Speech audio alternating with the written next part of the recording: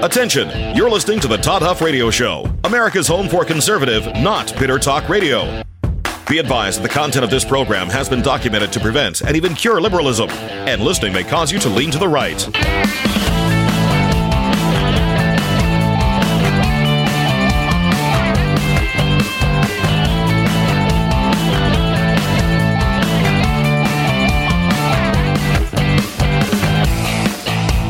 Here's your conservative, but not bitter host, Todd Huff. You know, I wish there was something to talk about today. And, of course, there's a ton to talk about with this Roe versus Wade semi-decision, draft of a decision, leak to the media, political warfare happening in Washington, D.C. Of course, nothing strange about that, but there's all sorts of angles and tangents and important things to talk about today, so I'm going to do my best to piece this together for you. So, I did know about this last night, but with our I think it's more important to... Everybody wants to be the first to tell people about something. And there's, I guess there's an exciting phase there. I'm more interested in being right. I'm more interested in thinking things through, because that's ultimately where we all want to be anyway, isn't it? So this has sat in my mind here for a little bit, and of course, there's been other developments even yesterday that we're going to try to get to and piece this whole thing together. So I was telling Oz before I turned on the microphone here, I said, look, there's a bazillion things running through my head with this. And there's a bazillion, not to get too overly technical here, but a bazillion directions that we could take this. So I'm just going to do my best. I'm going to talk about this. I am going to highlight some things that I know are worth noting, and just kind of go through the conversation as I would if we were, I guess we are kind of, for those of you driving the car, we're riding in the car together, but if we were sitting together, having coffee, although I'm not a coffee drinker, but, having lunch or whatever, just to talk about this, flush out some of the important things, and just kind of wrap our heads around this, because this truly is unprecedented. And I think that's the first and most important takeaway of this whole thing. And when I saw this, of course, we all have an immediate reaction. My first thought was, this is not the way that this is supposed to happen. I want to be clear. I follow this stuff closely, but I don't want to paint the picture. Some people want to paint the picture that they are, insiders on the inner workings of the Supreme Court. I've been to Supreme Court, a couple of Supreme Court hearings. We studied and talked about these things. I follow this stuff. But I'm not an expert. In fact, when I first saw that, I had two thoughts. The first thought was, I don't think this has ever happened before, number one. Anything close to this, if I'm being candid. Because the court, and I think this is important for people to, I guess, understand about the court. Of all the branches, all three of our branches of government, the executive branch, which is the presidency, the legislative branch, which of course includes Congress and the House of Representatives, and then the Supreme Court, I think that it's fair to say, out of all three branches, the one that holds the most mystery is probably the Supreme Court. In fact, when I first went back in 1999, when I was at American University, I was kind of blown away. I didn't even know really what to expect. Remember, there's not things like cameras inside the Supreme Court. I don't even think you can't record audio in the Supreme Court. That's why we see drawings of justices and so forth, people, in a lot of courtrooms. Now, that's changed in some courtrooms over time. You think back to the O.J. Simpson trial and all that stuff. Supreme Court's not really had that yet. So there's not really a way to see inside there unless you go in, or you've seen some of the renditions or maybe photos of an empty chamber or something along those lines. But it is an impressive experience. Again, when I went, the court makeup was significantly different than it is today. But there were also justices that were on the court in 1999 that are on the court today as well. And as I say that, I know Thomas was. I'd have to sit and think if there's another one. Anyway, so, but it was an impressive thing to watch. Scalia, I'll never forget watching Scalia obliterate an attorney. So these attorneys, when they make an argument before the Supreme Court, they come in ready to make their case. Keep in mind, they've provided, their brief or whatever to the Supreme Court, and the justices have read this. So the justices know a lot about what's going to happen or what's going to be argued as well. And I remember it was probably the only time in my life I felt sorry for an attorney, because he got about, and I forget which case we heard, to be quite candid with you. It was on the spring docket in 1999. One of the cases was about an airline, I believe. Anyway, but the attorney got about 4 seconds into what he wanted to say, and Scalia started to pounce, and he was just peppering him with questions, the attorney, and it was an interesting thing to watch, especially when you compare and contrast that to Justice Clarence Thomas, who literally closes his eyes, puts his head back, and just looks up. It looks like it looks like he's asleep. He's not. He's mentally engaged, and he's just listening to the rationale and the legal arguments and all that sort of stuff. Anyway, fascinating thing to see, but there's also this era, or this aura, I should say, of mystery about the Supreme Court. So there's 9 justices, right? There's 9. And these folks get to know each other pretty well. In fact, after the passing of Justice Antonin Scalia, we've heard some of the relationships that he had, even with some extreme liberals on the Supreme Court. And there was a personal respect.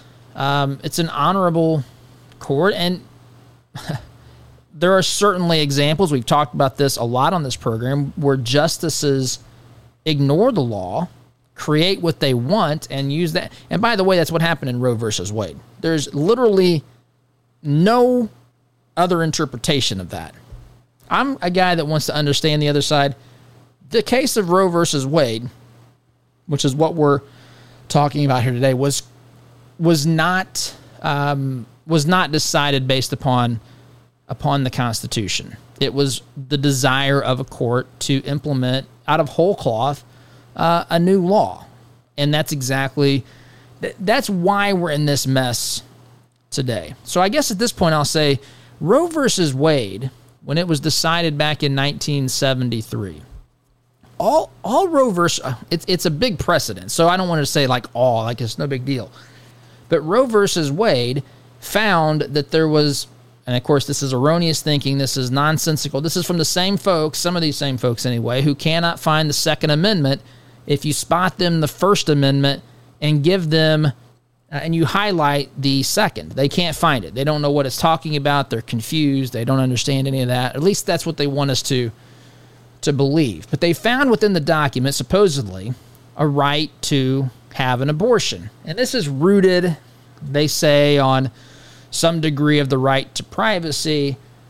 And then, of course, on top of that, they not just found the right to an abortion, but they found things like that there's certain trimesters you can have certain regulations from the government, or no or very limited regulation from the government. Where they found this, I don't know. But again, they don't feel the importance, they don't feel the need to tell you this. They just decree it because they wanted to defend abortion. And folks, there are a lot of opinions on the issue of abortion. To me, it's pretty cut and dry. I'll be honest with you about this. We're dealing with a human life that is,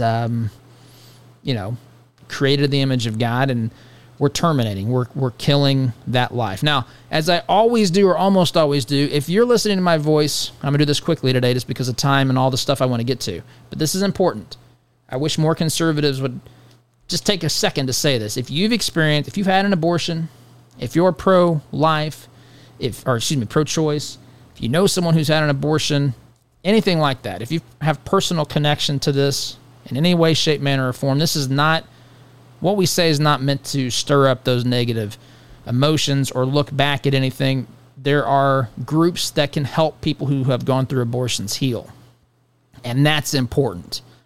We're talking about what should happen from this moment forward. And we're going to kind of deconstruct this a little bit and talk about what it means. And then also talk about what the heck just happened. What's going on here, which I would maintain is quite nefarious. This is quite strategic. And this is political, but also designed to stop conservative justices from citing or ultimately ruling to overturn Roe versus Wade, which is currently how the opinion has been written, which, by the way, yesterday the Supreme Court came out and said that that was a legitimate draft and that it's not a final vote, which in my mind, while it might be true, it is true, it also, it kind of threw more gasoline on the fire because it's not going to discourage people who want to see Roe upheld. They are now encouraged from this. In fact, remember Roberts and the Obamacare decision. Don't forget that. We're going to touch on that as well today. That was 10 years ago. It's hard to believe 10 years ago. But that is out there as well. They need to sway one more justice besides Roberts. But nonetheless, there is a bit of a blueprint here of sorts with Obamacare. So anyway, I want to deconstruct really what the ruling was. I want to look at what's happened here. I want to talk about the political fallout. We've got Biden out there wanting to, as I say, codify, but probably more correctly codify the Roe versus Wade case so that it no longer is contingent upon what the Supreme Court decides. Instead, it's actually a law that's passed in the United States Senate, talking of filibusters and Kyrsten Sinema and Joe Manchin. I mean, there's all sorts of stuff here. We got, there's just all sorts of political fallout from this as well, which we'll get to in due course. But I want to start with really what Roe v. Wade did, and I want to look at what it means to overturn it. And I want to then talk about the case, talk about some of these issues that come up in abortion. For example, abortion to save the life of a mother is something I've been thinking about here today or yesterday as I was preparing for the program. So, lots to get to, and we'll do that in due course. I'm going to take a break here, doing pretty good on my time today. Going to pat myself on the back, take a quick time out. You're listening here to the home of conservative, not better talk. I'm your host, Todd Huff. Back in just a minute.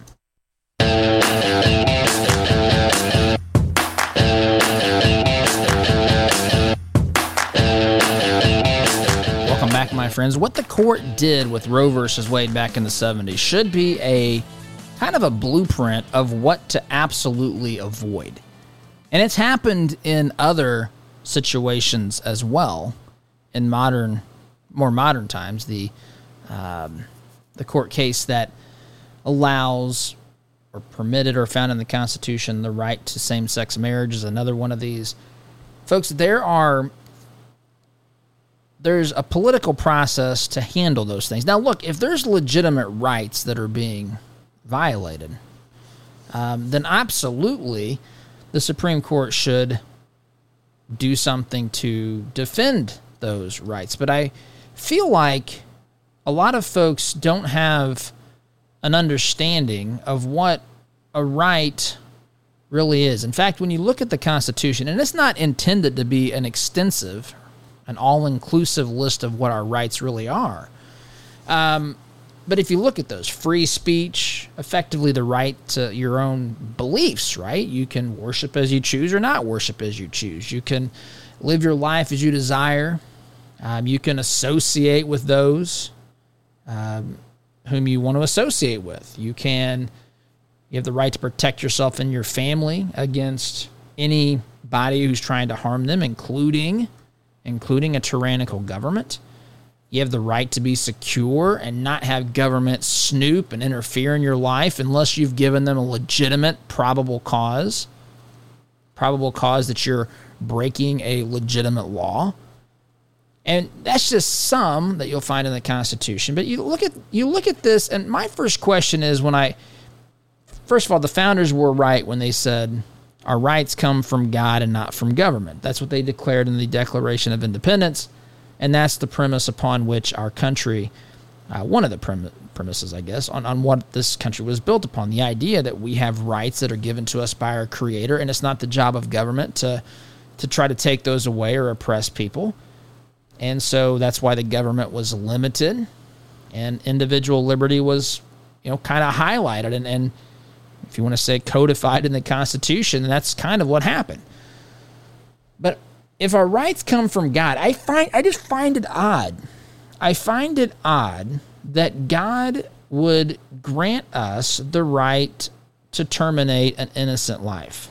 Just does that sound right to you? And I also, when I lay out those other rights, does not abortion seem different than the rest of these things? I'm born within me, when I'm born and created in the image of God, all of us, by the way, this is true for all of us. We have, a personality, we have preferences, beliefs, we can say what we want to say, we can pursue our dreams and ambitions. These are things that are there from creation, they're from conception, you could say. Of course, we don't realize it until we grow and develop, but those things are there. How does God impute to us the right to an abortion? Where does it come in? Because when you think about rights, it's something that you're just naturally born with. The idea of an abortion is vastly different. Let's be open to the idea that is a right, just for the sake of discussion. I firmly reject that, by the way. I'm just trying to illustrate something here. But if that is the case, it is dramatically different than other rights, especially when an abortion, this is going to fire some people up, but statistically, in fact, I'm going to look right here, right now. Let me find this. It's abort73, I think, .com. It's a pro-life fact. It's got a bunch of information about abortion. I'm going to click on U.S. abortion statistics. I did this before our television show. We just did an episode on abortion I think it aired a couple of weeks ago. So there's been 60 million, roughly, or a little bit more, illegal abortions in the U.S. since 1973, when Roe versus Wade was created and passed into law by the Supreme Court. And if you look, I'm trying to see if I can find these statistics quickly, but the vast majority, I'm talking the vast majority of abortions are actually, I forget the term, I'm trying to see if there's a term that they use here, but they're basically a choice. It's not, it's Florida, here it is. Florida did studies, and they found, they actually asked why did you have an abortion? And it was 90-some%. 90, I think it was around 90, low 90s, that it was literally, they were decided because of a form of convenience. A woman did not want to have a child, which I understand that. But that's not necessarily how they convince people who are pro-life to maybe be more sympathetic to the idea of abortion. In fact, they'll say things like, well, this was done to save, abortions need to be done to save the life of a woman, which I've got some thoughts about that as well. Of course, we should be trying to protect the lives of women. I just think that the framing and phrasing of that just doesn't make sense to me either. But this concept of an abortion, here it is, yeah. I finally found it as I'm talking here. The state of Florida, 75%,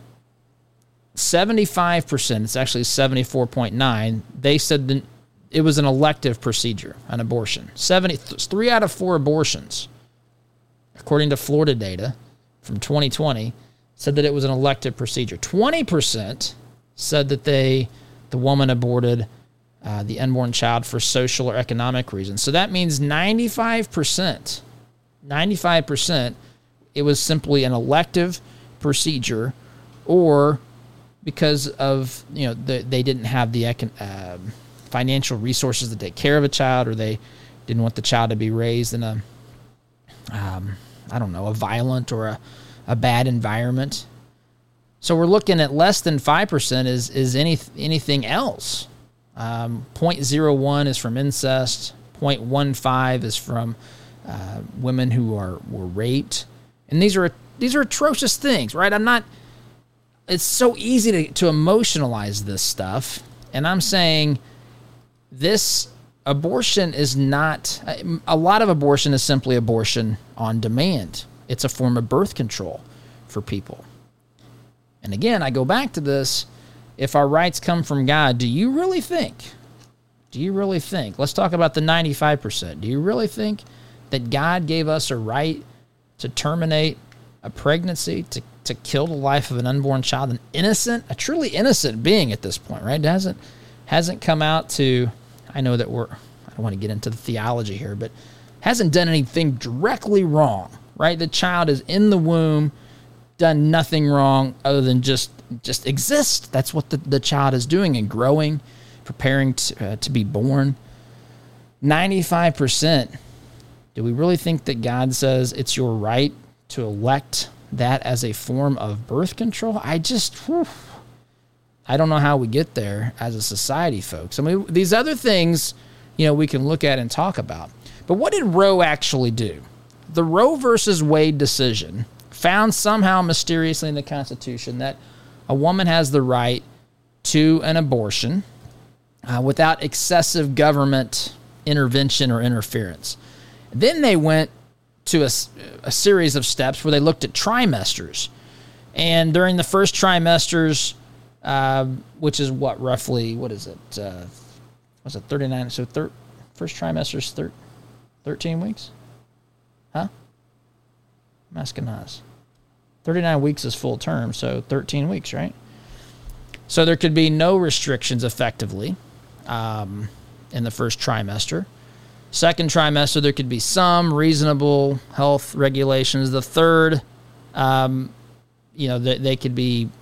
could be prohibited with taking into account the life and health of the mother, which of course we should always do. But I do have some thoughts on that as well. And I think we should think about this a little bit, because I think that's kind of an argument, or something that we need to position a little bit differently. But it's important. I want everyone to hear me say this. Absolutely, the mother's life should be absolutely cared for in all pregnancies. And ideally, we think about a healthy mother and a healthy baby being the result of every pregnancy. That should be, I feel like, that should be obvious to anybody. That should be the goal here. But from Roe versus Wade, we get things like this trimester approach. We get viability. That's another thing. Well, is the fetus, of course, not becomes fetus, not just unborn child, but is the fetus viable? Can the fetus live without the mother? Well, look, we've had 3 kids. I'm telling you right now, you can set a newborn baby down. They're not viable outside the scope and help of someone else. They're not going to be able to take care of themselves. So this is all faulty reasoning, and I dare say the mind will justify what the heart desires here. And for many people, there are people out there who put themselves in positions and they say, I don't want to tell someone else what to do. And I respect that. I think people are coming from a good place there. But if this is truly what science says it is, by the way, science says that life begins at conception. There is no other place that life can begin. Are we prepared to say as a society that we don't have an interest in protecting the life of any human being, whether at the very beginning stages of life or all the way to the end? At what point? At what point should we stop caring about life? These are dangerous. Some of these answers are dangerous to questions like that. This is where you get the idea of, euthanizing old people. Hey, man, they're not producing. They're just a suck on society. There's people that act like this. And when you devalue life, human life at any level, this is where it inevitably takes us. It's an unavoidable consequence. But at the end of the day, and I'm going to take a break here, what Roe versus Wade ultimately did was that it took away from the states the ability to set their own abortion law. Before Roe, states could, they could decide if abortion was going to be legal, what degree it was going to be regulated, and so forth. And if Roe is overturned, that's what happens. It goes back to the states. Abortion is not going to be wiped off the face of the planet, wiped off the face of the United States. It will be, in certain places, strictly regulated or potentially completely made illegal. But there will be places where abortion still exists because states are going to say that this is what they want to do. In fact, there's some states who are already positioning themselves as kind of it's sick to me, but an abortion tourism destination, which is, again, there's so many things that's wrong with that. But anyway, that's what would happen. Now, the left, what I think is critical to understand is that when I talk about the godless radical left, when I talk about how the godless radical left wants there to be no trace whatsoever of right or wrong in society, they want to live their lives without anyone being able to say what you did was morally wrong. They don't want to be challenged. They like the notion that they are the God of their own lives, that there's no right or wrong, no morality. Everyone should shut up. Everything should be... It's never going to end. If we allow unborn babies to be killed, where does that end? I mean, where does this end? This is going to be a constant erosion of morality here in this country, as we've already seen, I think, quite clearly in the cultural decline of this nation. But anyway, so this to them is sacred. This is, again, government is their religion. If Roe versus Wade is torn down, if people are somehow able to define abortion as evil or wicked, they don't like that. They don't like to be accountable for anything. They want to live their lives and not have any consequences whatsoever. They want to wipe the notion of right or wrong off the face of the planet because, again, as I've continued on and said on this program so brilliantly in the past, but I think that it's evidence of how loudly that voice speaks inside them already, how loudly that conscience speaks, that they don't want to hear anything that reaffirms that externally because they just ultimately can't get away from it. They think they can if you can make everything morally equivalent with each other, if there's nothing that's right or wrong, good or bad, any of that stuff, excellent or evil. They like this. This is, believe me, this is potentially, for the godless radical left, this is like if you take away abortion, it is blasphemous. I mean, this may be the most important issue because it establishes this idea that morality is on the way to death. That morality is no longer absolute. It's what we say it is, and we can regulate it out of existence. And that's appealing to them. And then, of course, they can come in and tell us what they want us to do, how they want us to live. Government can then, their God can then dictate what's right and wrong, good and bad, and all that sort of stuff. But this is sacred to them. It's sick. It's twisted. I'm sympathetic. I listen to people who've, I've actually had some people that have been close to me who are pro-choice. Again, I think it's reprehensible, but I don't think that they necessarily view it that way, although I think science and common sense and logic would dictate that they would be incorrect on this. So, timeout is in order. Long in this segment, and I've gotten myself back off track because I said too much about that segment. But there's plenty more to discuss with this, including the political fallout, which we'll start to get to after this next break. Sit tight, back in just a minute.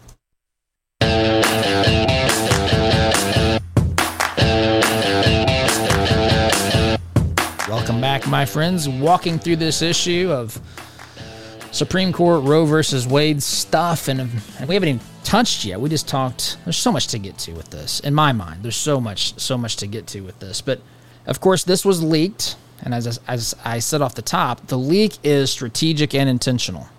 And who leaked? There should be no question. Now, maybe specifically we don't know. We may never know, although Roberts is saying that they're going to investigate this. I mean, part of me thinks, look at all the investigations we've had. What has ever come out of an investigation we've never had one like this with the Supreme Court, but my goodness, we got Durham, who's been out there for 25 years, it seems like. We've got Clintons who have gotten away with everything. We got Biden's laptop that no one seems to be interested in. FBI loses hard drive backups of this thing like it's a sport or something. I'm not, that to me is just noise, right? Of course, I want justice, but I have no faith that that's going to go anywhere. And of course, there's rumors that it's Sonia Sotomayor's clerk, and there's some reason to think maybe the people that speculate about this are right. I don't know. I'm not saying that's true, but there are some interesting facts and tidbits about that. If you've not read on that, maybe check that out. I just don't have time to get into it. But the point here, to me, is that the left, remember before the break, I said this to the godless radical left is almost the central element of their faith. It's almost to the Bible-believing Christian. Now, I'm going to say something. I don't mean this in a way to be, blasphemous about our faith. It's not comparable at all, but I'm saying to them, this is how they look at it. It's so central to their belief. They, just as we look to the resurrection as kind of the Christians do, to say this is the thing, the event upon which everything else hinges, right? The crucifixion, the resurrection of Jesus, that Resurrection Weekend, Easter, which we just celebrated here a few weeks ago. That's central to the faith. Everything hinges upon that. In fact, the Apostle Paul even said that. If Jesus didn't die and raise from the grave, I'm going to be pitied more than all people. I'm out here living, giving up my life, my one existence, if I'm wrong, to talk about, this man, this God, the Son of God, Jesus. I've given up everything to proclaim this truth. And if that's not true, then you should feel sorry for me because I've invested everything in this.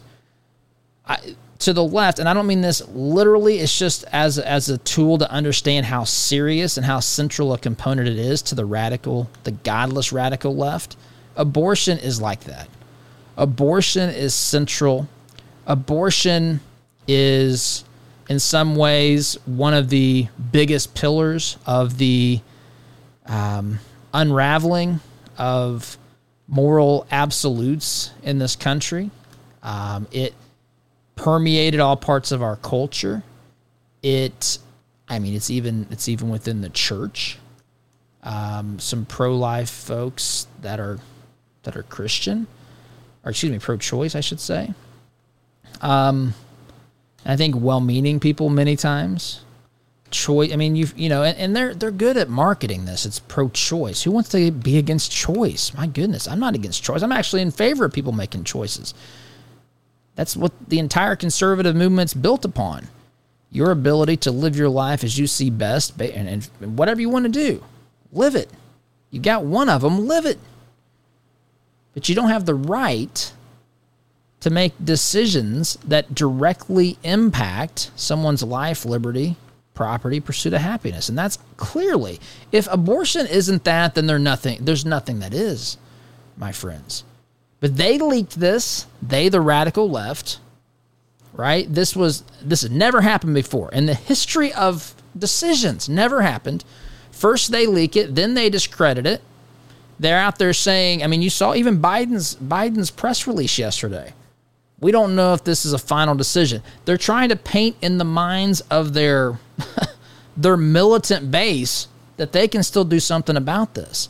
And of course, there's all sorts of things besides that it can do. It's going to put pressure on the conservative SCOTUS Supreme Court justices. And remember, not all these Supreme Court justices are made with this sort of resolve to walk through this pure hell they're about to walk through. The leak's designed to fire up the base, right? We're heading into an election season. We're in primary season. This leak is designed to change the narrative. This leak is designed to fundraise. This leak is designed to take attention off the absolutely deplorable conditions that have been caused by Biden and his dumpster fire and his administration and the radical left. That's what this, and it's intentional. It's obviously intentional, and it's strategic. They've met. It's not some rogue. It is not some rogue clerk that just randomly decided to do this. There are people that got together and planned this out and thought, what are we going to do here? And they've decided that this is the best course. And they've probably promised to protect whoever it is that did this and fund this person, and who knows? Probably give them the same treatment that Hunter Biden gets and Joe Biden gets and Hillary Clinton gets and everything else. The deep state protection package. And there's not... I'm not hopeful there's going to be consequences with this. There should be. This had never happened with the court, folks. Never. Never. It does remind me of the Obamacare decision, though. And I think that needs to be touched on because I think they remember. I know they remember that. Absolutely know they remember that. And they're having visions of hope. Hopeful visions here to say that this can have the same outcome as that case. Quick time out, my friends. Back in just a minute.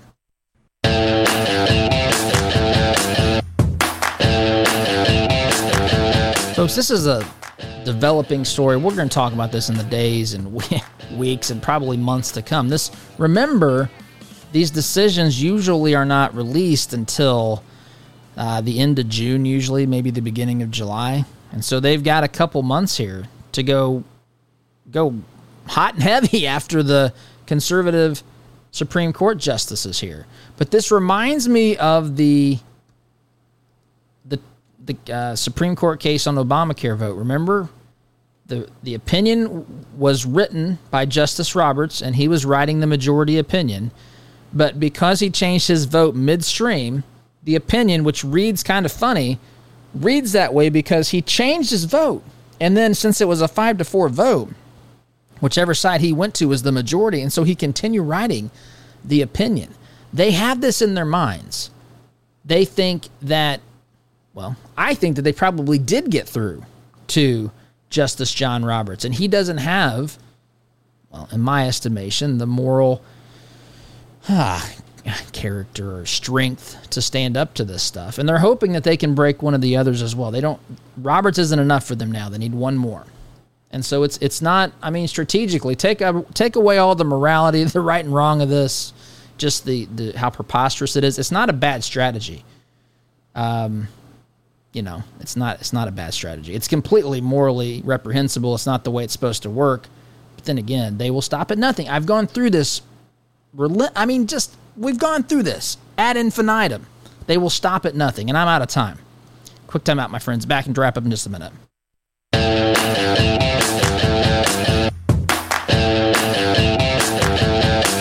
Yes, I know. If you are here in central Indiana, you had a primary day yesterday. We didn't get to that, but look, folks, this elections are very, very important. I'm not minimizing that, but this issue with the Supreme Court, Roe versus Wade, this is going to shape the political discourse for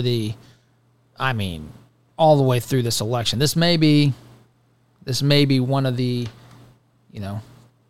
attempts the left has here to try to change the narrative and somehow salvage some of these seats in this upcoming election. But lots to get to. I know the primaries are important. Just didn't have time today, folks. Have a great day. Thanks for being here. SDGC tomorrow. Take care.